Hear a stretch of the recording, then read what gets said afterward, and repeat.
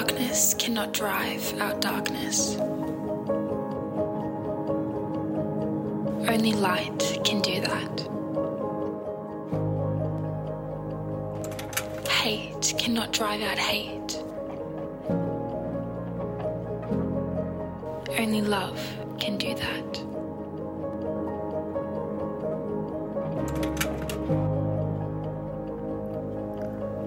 John chapter 1 verses 5 to 7. This is the message we have heard from him and declared to you. God is light.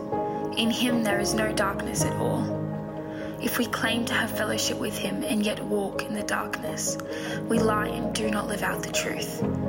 But if we walk in the light as he is in the light, we have fellowship with one another, and the blood of Jesus, his Son, purifies us from all sin. This is the word of the Lord.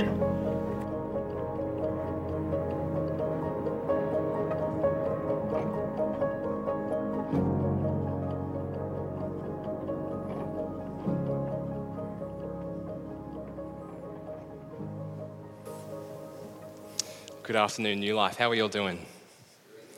Good. Anyone would think it's 4 p.m. on a Sunday after a big week. How's everyone going? Bit of action there. Love it. Wonderful. Really helpful. We just take a minute to honour someone on our team who's put this video together. We've recently started a new way by which we get materials and resources to sort of put towards the creative elements and design of our church. But in amongst all of that newness, we've got someone just with the creative ability who said, I think he was studying one day and he's like, I just had this wind of inspiration in me and I put this video together, which is now the bumper for this entire series. And that was Aaron Moore. So can we just honour and thank and give appreciation to him. Last week when Eden was up playing the violin, I went up to her afterwards and just said, Eden, thank you so much for blessing us with your gift. And at New Life, we believe that the gifts we have are actually what brings resonance between the mission that God has for us, and we intersect our gifts with the mission of the church so God might do all that he wants in and through this place. And so it was just such a blessing to have people in this church that want to lay down their gifts for the sake of the mission of God. I feel really blessed to be the pastor here. Before I jump into the text today, a quick little announcement from me. In our last elders meeting towards the back end of the previous month, we sat down and we tabled what we originally promised last year, which is the looking for, searching for, and electing of our fourth elder. Currently, we've got 3 elders, 2 men and 1 woman, and we promised last year that we would start another search for our second female elder and our 4th elder. And so I just want to let you know that we're starting that process. This week, there'll be an email that comes out from me, probably around Thursday, which will articulate what that process will look like and give you all the information you need to know in order to participate and meaningfully contribute as to who that elder might be. When we did this process last time, we actually got a lot of really helpful feedback. I had a few coffees with individuals and people fed back to me ways in which we could improve this process. And I just want to say thanks. Like, we actually can't improve a process that we're trying to pioneer in the midst of our uniting church, what it looks like to be a church planting family of churches with local churches that have their own accountability. Like, what does that look like in the uniting church, you know? And we're exploring what that looks like, both to give accountability to me as the pastor, but then too, to provide extra infrastructure with which we can dialogue between the family, which is New Life Central, and our local church and what God has for us in this place. And so can I just ask you, prayerfully consider who it might be that God would lead to be on eldership here in New Life Brisbane. We are unashamedly looking for another female to be on eldership with us because we believe God calls both men and women to participate and use their gifts for the sake of the local church. If you're not getting newsletters from us, I just encourage you to go to church.nu/e-newsletter and you can type in your email there. That'll give you all the details and you'll receive information going forward. And so that process is a little bit updated. It'll all be clear in the email. Sound good? Thanks for letting me say that, family. Great. Let's get into the scriptures. Have you ever forgotten something that you know you needed to remember? This is the story of my life. Might be your story today. Today is a special day in the life of our culture, is it not? Did anyone forget? Actually, don't answer that. But often I'll go to the grocery store and I've got a list, you know. Got my recipe that I'm going to cook. Go to the grocery store, fill my bucket, and then I leave, get home, and I start making green Thai curry chicken and I forgot the rice, you know? Worst feeling, absolutely hate it. And you ask this question, do I go back or do I have green Thai curry with pasta tonight? You know, we all ask that question, right? Or sometimes I go and I come back and I'm like, oh man, I forgot the saffron. Or I forgot my subscription to Women's Weekly. Or I forgot my pink Himalayan salt. And it's like, oh man, I needed to remember this and I forgot it, right? For some of us, it's like special days in the year. I've been married for 4 years and I haven't forgotten anniversary yet. Thank you. Yep, thank you. I heard someone laugh way too hard at that, and I'm not embarrassed. Growing up, there was a game we used to play. I don't know if you remember it. The non-PC name of the game is Chinese Whispers, but I think in America they call it the telephone game. So we're going to call it the telephone game. And in the telephone game, someone starts by saying something, and then they pass it to the person on their right in the circle, and they whisper it, and so on and so forth through each person in the circle. And the aim of the game is essentially to see whether you can remember what was originally passed on, right? And interestingly, the best part about the game is because everyone wants to have a laugh, people start to sort of make things up on the way. So what started out as like, I like eating candy canes at Christmas time, could end up being something like, I wish Chris Hemsworth was mine. You know, like that's where it could end up. And you've not remembered what was passed on for you to remember. You've forgotten it. You've not held true to it. But you know, the temptation in that game is that you sort of intentionally reinvent the message for a laugh. And the reason I sort of start with this illustration is because we're in the book of 1 John. And John's writing into a context where there's people trying to reinvent the message that started with Jesus and was passed on through his followers. And they're reinventing it. They're innovating it. They're trying to look for a Jesus 2.0. And John's letter is actually really beautifully and poetically simple. He's got 2 main points. I was reading a commentator this week. I'll get to the points in a second. I was reading a commentator this week and they said, John's got nothing new to say. Like, I don't know if you've read the letter of 1 John. Beautiful, 5 chapters. You could knock it over in half an hour if you wanted to. It is poetry. It is rich. It is dense. But he's got 2 things to say, and none of them are new. He simply says that God is light and that God is love. That's all John wants to say. The analogy I've had for this as I've worked through this book myself is I feel like John's got 2 flowers that he's giving his readers. One flower is labeled light, and the other is labeled love. And the center of the flower are those 2 words. But what makes up the petals of those 2 points? Well, actually, what makes up the petals is how John takes those individual flowers and addresses the recipients in the situation they find themselves in. So he says, God is light, don't walk in darkness. God is light, let Jesus atone for your sins. God is light, love truth rather than error. And hey, by the way, God is love, so be family with one another. God is love, so don't forsake the fellowship. God is love, so you can discern the voice of the Spirit such that when someone says they claim to have a word from God, you know whether it's from God because you know that it's grounded and rooted in love. God is light and God is love. Last week, Michael had this really beautiful phrase as he summarized what it looks like to journey through the book of 1 John. And that's this, that actually we've got a picture of God here. And our task isn't to create God in our own image, but to discover the God that showed us himself in Jesus. And this is actually where I just want to start before we jump into the idea that God is light, that if John's got no new message for his readers back then, we actually shouldn't have a new message for ourselves right now. That nothing in our culture would dictate the center of the flower that John wants us to examine this afternoon. Does anyone actually know what the center of the flower is called? Just a little shout out from the room. No? An iris? A calyx. Okay. I heard iris, which feels nice, but I'm not sure. Anyway, it's worth throwing to the floor, wasn't it? Here we are. Back into it. Like our task as Christians isn't to reinvent the message. I don't know how long you've been a Christian in the room this afternoon. I know many of you have journeyed with Jesus for a long time. But I just encourage us in this afternoon that, you know, often if you've been a Christian for a while, you start to think, man, I want a fresh word from God. or I want like a fresh revelation, or maybe I should move on. I graduated from the gospel and I'm going to move on to meatier and more dense things like spiritual gifts or something.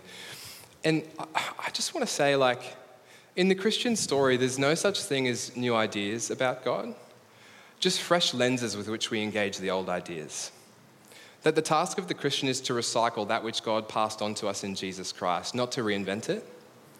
And so the challenge for us, living in a world that's multicultural, pluralistic, relativistic, with their own ideas of truth and their own lenses for the world, the challenge is, man, will we stay true to that which God's shown us of himself? And that's a challenge, right? And I feel very free to give us this challenge because the stakes are actually quite high. To think, I've got this idea about God that I need to remain faithful to, or I should reinvent God. And the question therefore is begged, well, in what image, right? In what image? And that's what John would have us consider as we read his letter. But here's his first point. He says, God is light. Let me just read from verse 5 right now. He says this: "This is the message we've heard from him and declare to you. God is light, and in him there is no darkness." Now, when I was studying this text this week, the thing that jumped out to me is that the idea of light is really profound, but it's also quite abstract. Like, does anyone feel that just as we jump into this? Like, what does light mean? And a number of the commentators would say, actually, there's two helpful categories in which to make sense of what light means. And it'll be on the slide on the next one there. That on one level, it's a moral claim about who God is, and it's also an intellectual claim about what Christianity is. That the writer would contrast light with darkness on the moral ground as a means by which to say, God is morally pure. God's not morally evil. God is good, not bad. There's no darkness in God. Nothing, not even a zip, not even a hint of it. No window, no whisper. God is good. He is pure. He is not evil. There is no sin in God. And then on the other end of the spectrum, to say that this is making a claim about reality, that God is true, that Jesus has revealed truth, and that anything other than that which Jesus makes sense of is falsehood or error. That in other words, we can't get to Jesus 2.0 and still think we're walking in the light, both morally and intellectually. We remain in him. When I was growing up, I was afraid of the dark, like I genuinely was. And I remember I used to go to sleep, my parents will remember this. I used to go to sleep and I had my door open and then my eyes wide open just until I fell asleep. This was me as a kid, right? That was my life. And Mum and Dad would always say, why don't you close your eyes? I'm just like, well, I can't see what's going on in the room if my eyes are closed. Like, why don't you close the door? I'm like, well, if there's no light that leaks in, I can't see what's going on in my room. And so there I lay, tired as ever, never getting the sleep that I really needed, eyes wide open, looking like an absolute punk of a kid.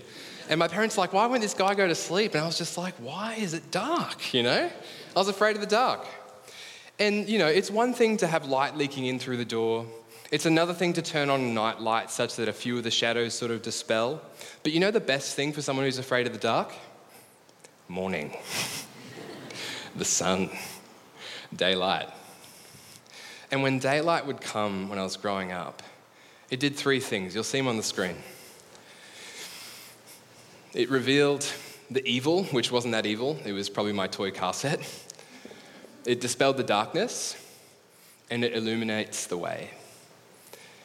And when the writer of the letter of John is talking about God as light, here's what they're saying, actually. They're saying that God reveals evil in our world, like he just does. And all of us know that evil's in the world. We see it. It's on the news headlines. It's in our scrolling feed. It's everywhere. It's even in us. It dispels darkness. Let me put it this way. If you come into contact with the sun, it's going to do something to you. Likewise, if you come close to that which is light, it's going to do something to you. And God as light dispels darkness. But then 3, it also illuminates the way. That is, it doesn't just say something negative about that which is harmful in the world, evil and sin. It actually puts forward this beautiful vision about what life should look like that Jesus modeled. It illuminates the way. Light dispels darkness, it illuminates the way, and it reveals evil. And so the thing that John's asking us to consider this afternoon is if there's people who claim to be Christians and claim to follow God, claim to be people of the light, what kind of people are they? A few years ago, Tim Keller, he's a pastor from the States, he was giving a talk in Westminster in London to some politicians, and he unpacked Jesus' words in Matthew's gospel where Matthew says, you're the salt of the earth, you're the light of the world. And he said to politicians, hey, politicians, you should keep Christians accountable to this, because if they're not, actually our world will suffer. Gandhi a few years ago said, I love your Christ, but I don't like your Christians. John's actually tackling in this entire book counterfeit Christians versus hypocritical Christians. People who claim to follow Jesus but don't look like it versus people who claim to follow Jesus and there's an integrity to that claim, you know? From the inside out, they are people of light. They're people of love. You meet them and something overflows out of them that changes you as you come into contact with them because they've had that done to them by the light of God themselves. And there's three things I'd ask us to consider this afternoon as we look at God as light applied to the church that John is writing to. The kinds of people that Christians are, if they're people of the light, are those, it'll be on the screen, that not that are sinless, but that sin less. Not people who are sinless, but people who sin less. Let me read from verses 6 and 7. John says this, if we claim to have fellowship with him and yet walk in the darkness, we lie, and we don't live out the truth. But if we walk in the light as he's in the light, we have fellowship with one another, and the blood of Jesus, his son, purifies us from all sin. Now, if I was to ask you here, whether you're a Christian or not, have you ever met a hypocritical Christian? Yeah. And there's something like repulsive about it, you know, but there's also something nonsensical about it, which is what John's saying here. Like you meet someone and they say, you know, I'm a follower of Jesus, but their life just looks completely different. And it's just so hard to take them seriously. Why? Because they're not taking God seriously. John would say, you know, it's strong words, very strong words. But John would say, I think you're a liar. That's the claim. It stings a bit, but it forces us to check our heart. There's something nonsensical about it. It sort of begs the question, though, even as we consider what it means to be someone who sort of tries to sin less. What is sin, right? We live in a post-Christian world, and most people think sin is like going against the 10 Commandments, which most of us don't really know what they are anyway, right? That's actually quite unhelpful when it comes to sin. The definition for sin in the Greek word is hamartia. And it's got this imagery of someone shooting a bow and arrow, aiming for a target, and as they shoot it, it flies and goes and goes and goes, hits the board, but misses the mark. And to sin's really simply just to miss the mark in the Christian story, which begs the question, what do I aim for in life? And this is the beautiful thing about light and God being light. He gives us something to aim for. But all of us, entangled in sin, find ourselves falling short, missing the mark, never actually getting there, wanting to, propelling ourselves to, starting down the track, but not actually making it. We miss the mark. I love what Susanna Wesley, the mother of John and Charles Wesley, how she defined sin. Let me read it for you now. It'll be on the screen. She said this to her sons when they asked her, what is sin? Whatever weakens your reason, impairs the tenderness of your conscience, obscures your sense of God, takes off your relish for spiritual things, whatever increases the authority of the body over the mind, that thing is sin to you, however innocent it may seem in itself. I just want to ask us this afternoon, church, and it's beautiful because this question's evoked by the text, not by my own sort of internal musings or maybe my indigestion, you know. This comes out of the scriptures. Are you living a life that seeks to sin less? Now, here's what I'm saying when I ask that question. The goal of the Christian life, like the goal of the Christian life, is not to sin less. But a sign of the Christian life is, if we really come into contact with the God who is light, make ourselves available to him, open up our hearts to him, ask him to search us and know us, what's that going to look like? Change, transformation, a new heart, a fresh start. It's going to actually change us. And so I want to ask the question, are you living a life that over time makes you sin less? Anything that weakens your reason, makes callous your conscience? Are you avoiding those things in this life? Are you fleeing from them? Now, one quick distinction that's helpful is this, that the language that John uses here, does he say something like, there it is. He uses the language of walking in sin versus being in sin or doing a sin. And that's really helpful because it sort of holds out this idea that there's a difference between habitual sin, where your heart grows callous and cold to God, versus like just doing the wrong thing every now and again, or versus just being like a broken human like the rest of us. There's a difference there. And what John's asking you to consider is not, hey, I stuffed up, therefore I'm not on a good train track with this guy called Jesus. Not at all. It's actually this much more entrenched idea. Are you trying to flee that which has so entangled you for so long? Are you trying to do that? So it's a question of the tenderness of your heart as I ask that question. The way that this has really come up for me, and I'll move on to the next point after this, the way this has come up for me in conversation, just as a pastor, I was chatting with Scott Wrigley about this actually just at Catalyst Retreat recently, is often people will come and they'll start describing a way in which, their life before Jesus is just not what they would like it to be. But there's two postures people can have when they do that. One is the posture of, hey, pastor, can you give me a free pass? And the other is the posture of, hey, I think I need help. I don't know if you have experienced that. This difference between, I actually just want a free pass to live the life that I know is actually hurting me. Not light but darkness. Not truth but error.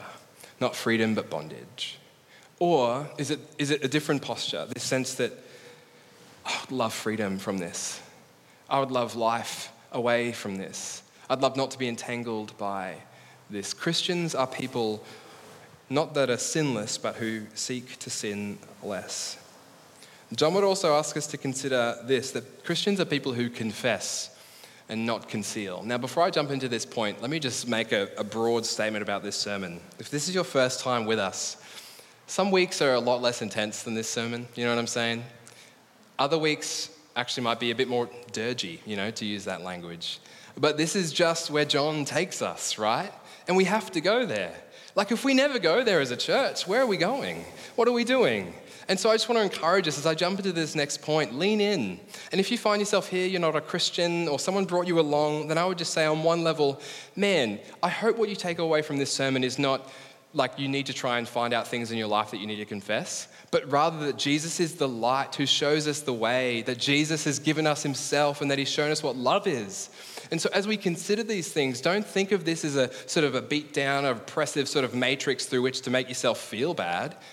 No, use this as a clue by which to think maybe there's something more that my life should aim to. But let's jump in. Confession, not concealment. John would write this, verses 8 to 9.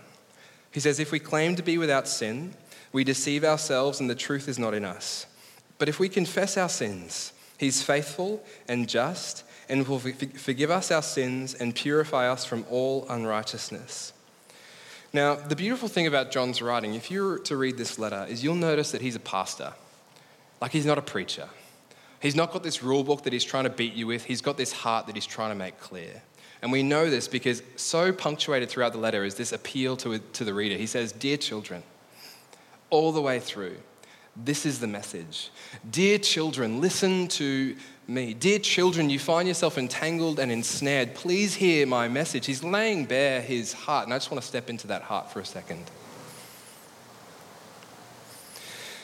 Many of you will know that I used to work for a preaching ministry, and the founder of this ministry was a guy named Ravi Zacharias. And when I first heard about this guy, he was the model to which I aimed my ministry life. He was eloquent with his speech. He seemed to have an integrity about him. And the mythology or the language that surrounded this guy as he was introduced to me was always, he's a family man. He's a tender-hearted human. And he had an Indian background, and then he did his studies in North America. And so he had this beautiful accent, and he'd tell stories in a way that would just lull you across, and you'd find yourself a worshiper of Jesus by the end of it, whether you knew it or not. He just had a gift in preaching. Now, I didn't idolize this man, but I respected him, And 2 years ago, it came out that actually for the last 2 decades, he'd been entangled in sin. that this founder of an incredible ministry found himself sleeping with the masseuses that he would be massaged by. And this wasn't just a one-off thing, it was habitual, and it went on for 2 decades. Now, the craziest thing about this story is that he concealed it not just from the ministry, not just from other leaders in the ministry, but he actually concealed it from his family. And I remember hearing this story and having 2 thoughts, one challenging and the other pastoral. Here's the challenging one. How could it be that someone could so conceal something, so compartmentalize something, so get used to something that their heart grows callous and they lose their conviction, they find themselves so entangled in it? How could that be? What's wrong with the world? Think of his family. Think of his children. Think of the ministry that he's given birth to and now finds itself in sort of chaos and crisis mode, and that's ended up how, it's not how I end up here at New Life, but it's part of the story. How? Like, you hear that story, and it's like, goodness me, you know? In my experience, we do have 2 options in this life. Like, if you reckon with the fact that we're not perfect humans, right? You can confess what you're not, or you can conceal what you're not. And if you conceal what you're not, here's what you do. You start a journey which leads down a track which begins with concealment, turns into compartmentalization, helps you to start living 2 different lives, one before those that you know and care about, and one before those that you're happy to do with whatever with. Then turns into a callousness of heart, which makes it really hard for your conscience to be pricked and tender. And this is what led to the pastoral response. Does he have anyone he can share with?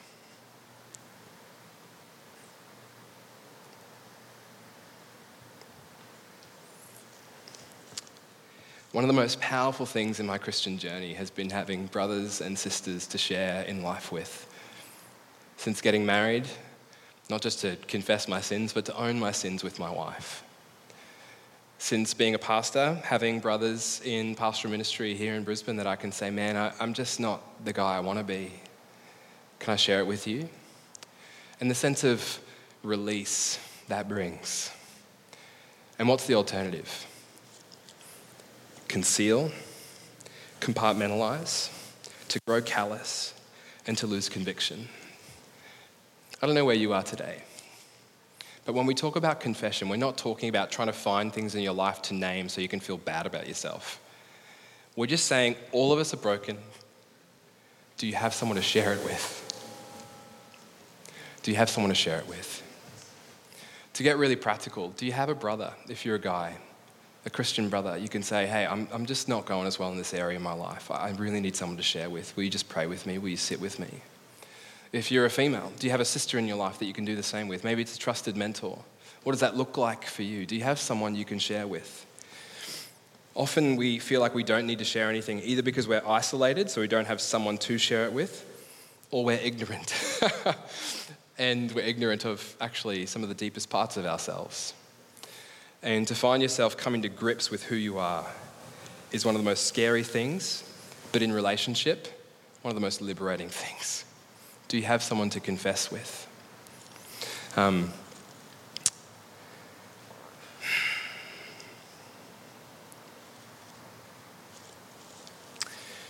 There's a quote from Augustine behind me. Let me read it to you. It's the heart behind what I'm saying. In failing to confess, Lord, I would only hide you from myself, not myself from you. God knows everything. He knows the deepest parts of us, yet loves us the same. And to conceal rather to confess would be to say to God, not that we could hide from him, but that we're making him hide from us. If you don't have someone in your world, here's the beauty of the Christian story. If Jesus is risen, ruling, and reigning, you can confess to him that he is the one that will hear our cry. He is the friend we have in Jesus. Christianity doesn't say confess or else. It says, do you have someone you can confess to? It just works with that assumption, and it's liberating. Christians are people who seek to sin less, not who are sinless. Christians are someone who should confess, not conceal. And lastly, Christians are people who let God atone for them rather than seeking to achieve for God. Verses 10 onwards, let me read. He says, if we claim we've not sinned, we make him out to be a liar, and his word is not in us. But if anybody does sin, we have an advocate with the Father, Jesus Christ, the righteous one. He is the atoning sacrifice for our sins, and not only for ours, but also for the sins of the whole world. One of the things that John is picking up on here is essentially the work of Jesus and what Jesus has done on our behalf, such that we might be reconciled to God at no cost to ourselves, but every cost to him. And I'll say it till I'm blue in the face here at New Life, but we come into a relationship with God not because we achieve it, but because God accepts us as we are and takes us on a journey. That God does have a vision for our lives from which we constantly fall short, but he is so loving and gracious. But there's a bit of a thing that rolls around in the church when we talk about the work of Jesus that I want to address really quickly. I think often we think about God and we think God's serious about sin, so God mustn't like me. So wrong, so unhelpful. Because what does that mean when you look at the person of Jesus? Well, you think, well, God really didn't like me, but luckily Jesus did something, so now God really likes me. So unhelpful. And at the heart of the Christian story is this claim that God has existed from eternity past into eternity future, that God is a community of love, Father, Son, Holy Spirit, always existing in relationship with one another. But humanity was not the people that God called them to be. And the incursion for that, the penalty for that is death. Walking away from the tree of life, the giver of life, light and love himself, walking away. And it's obviously the case that the penalty for that is death. And so God, motivated by love, not anger, not hate, motivated by holy love, stepped in to deal with sin justly, but then at the same time deal with it on our behalf so he could extend to us mercy. That what we see in the cross of Jesus Christ is actually the Godhead working together to make a way by which sin could be accounted for, but ourselves could be loved into the kingdom. It's the cross of Christ. It's atonement, which means you actually don't need to achieve your way back into relationship with God, ever, never. It's just not part of the story. You're accepted by God as you are. Christians are people who are atoned for, not people who seek to achieve. Now, every other worldview, I love what C.S. Lewis said about Christianity. He says every other worldview would sort of suggest that there's a mountain we need to climb to get to God. And that you climb this mountain through having the right experience, thinking the right thoughts, or doing the right things, adjusting the right behaviors. But that actually what we see in the Christian story is that God treads down the mountain himself and on our behalf makes a way for us to be united with him as we are. It's atonement, it's not achievement. Atonement, not achievement. The Old English word for atonement just simply means to be made one with one another, at one-ment. And so this all boils down to this. If we're people who confess rather than conceal, seek to sin less rather than being sinless, then it means we walk out of here broken and beautiful, all at the same time. Liberated and still in bondage in a way, all at the same time. As Martin Luther would say, sinner and saint, all at the same time. That there's something that God's declared over us that we, by the Spirit, are continually experiencing growth and freedom in. And so I just want to simply say this. Do you know that part of the story? Do you know this message? Are you passing it on? Are you trying to reinvent it? Are you remaining faithful to it? Have you found liberty in and through it? And as you consider those things, can I actually just invite you to stand? One of the things we've not done in my time as the pastor here is actually join together in one voice and confess something as a community. When Kath and I were living in the UK, we went to an Anglican church and they so helpfully read through the Common Book of Prayer, and as a church they'd often just confess their sin in a service, in joint voice, really beautiful. And so I thought we might do that together. The words will be on the screen behind me. And as we read, I'll lead us, but I'm going to turn my microphone down. Mark will do that for us. And we're going to do it in one voice. And as we do this, can I just encourage you? Think of this not as a space by which you say, oh, I need to feel really bad about myself. Think of this as God's answer to the brokenness you feel already. Because God just assumes it's there. And he's giving you a space with which to articulate and be free. And so let's confess. Mark, if you could turn my microphone down, that'd be wonderful. In In 3, 2, 1. Most merciful God, we confess that we have sinned against you in thought, word, and deed, by what we have done and what we have left undone. We have not loved you with our whole heart. We have not loved our neighbors as ourselves. We are truly sorry and we humbly repent.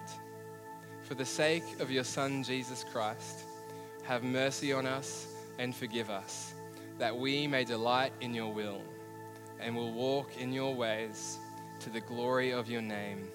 Amen. And friends, in that spirit, let me just say over us, God is love and God is light. He in his justice and he in his mercy absolves you of sin, forgives you of trespass, leads you in the way of everlasting. And so as you say this together, confess, not conceal, feel the word of the Lord, forgiveness, grace, redemption, and freedom.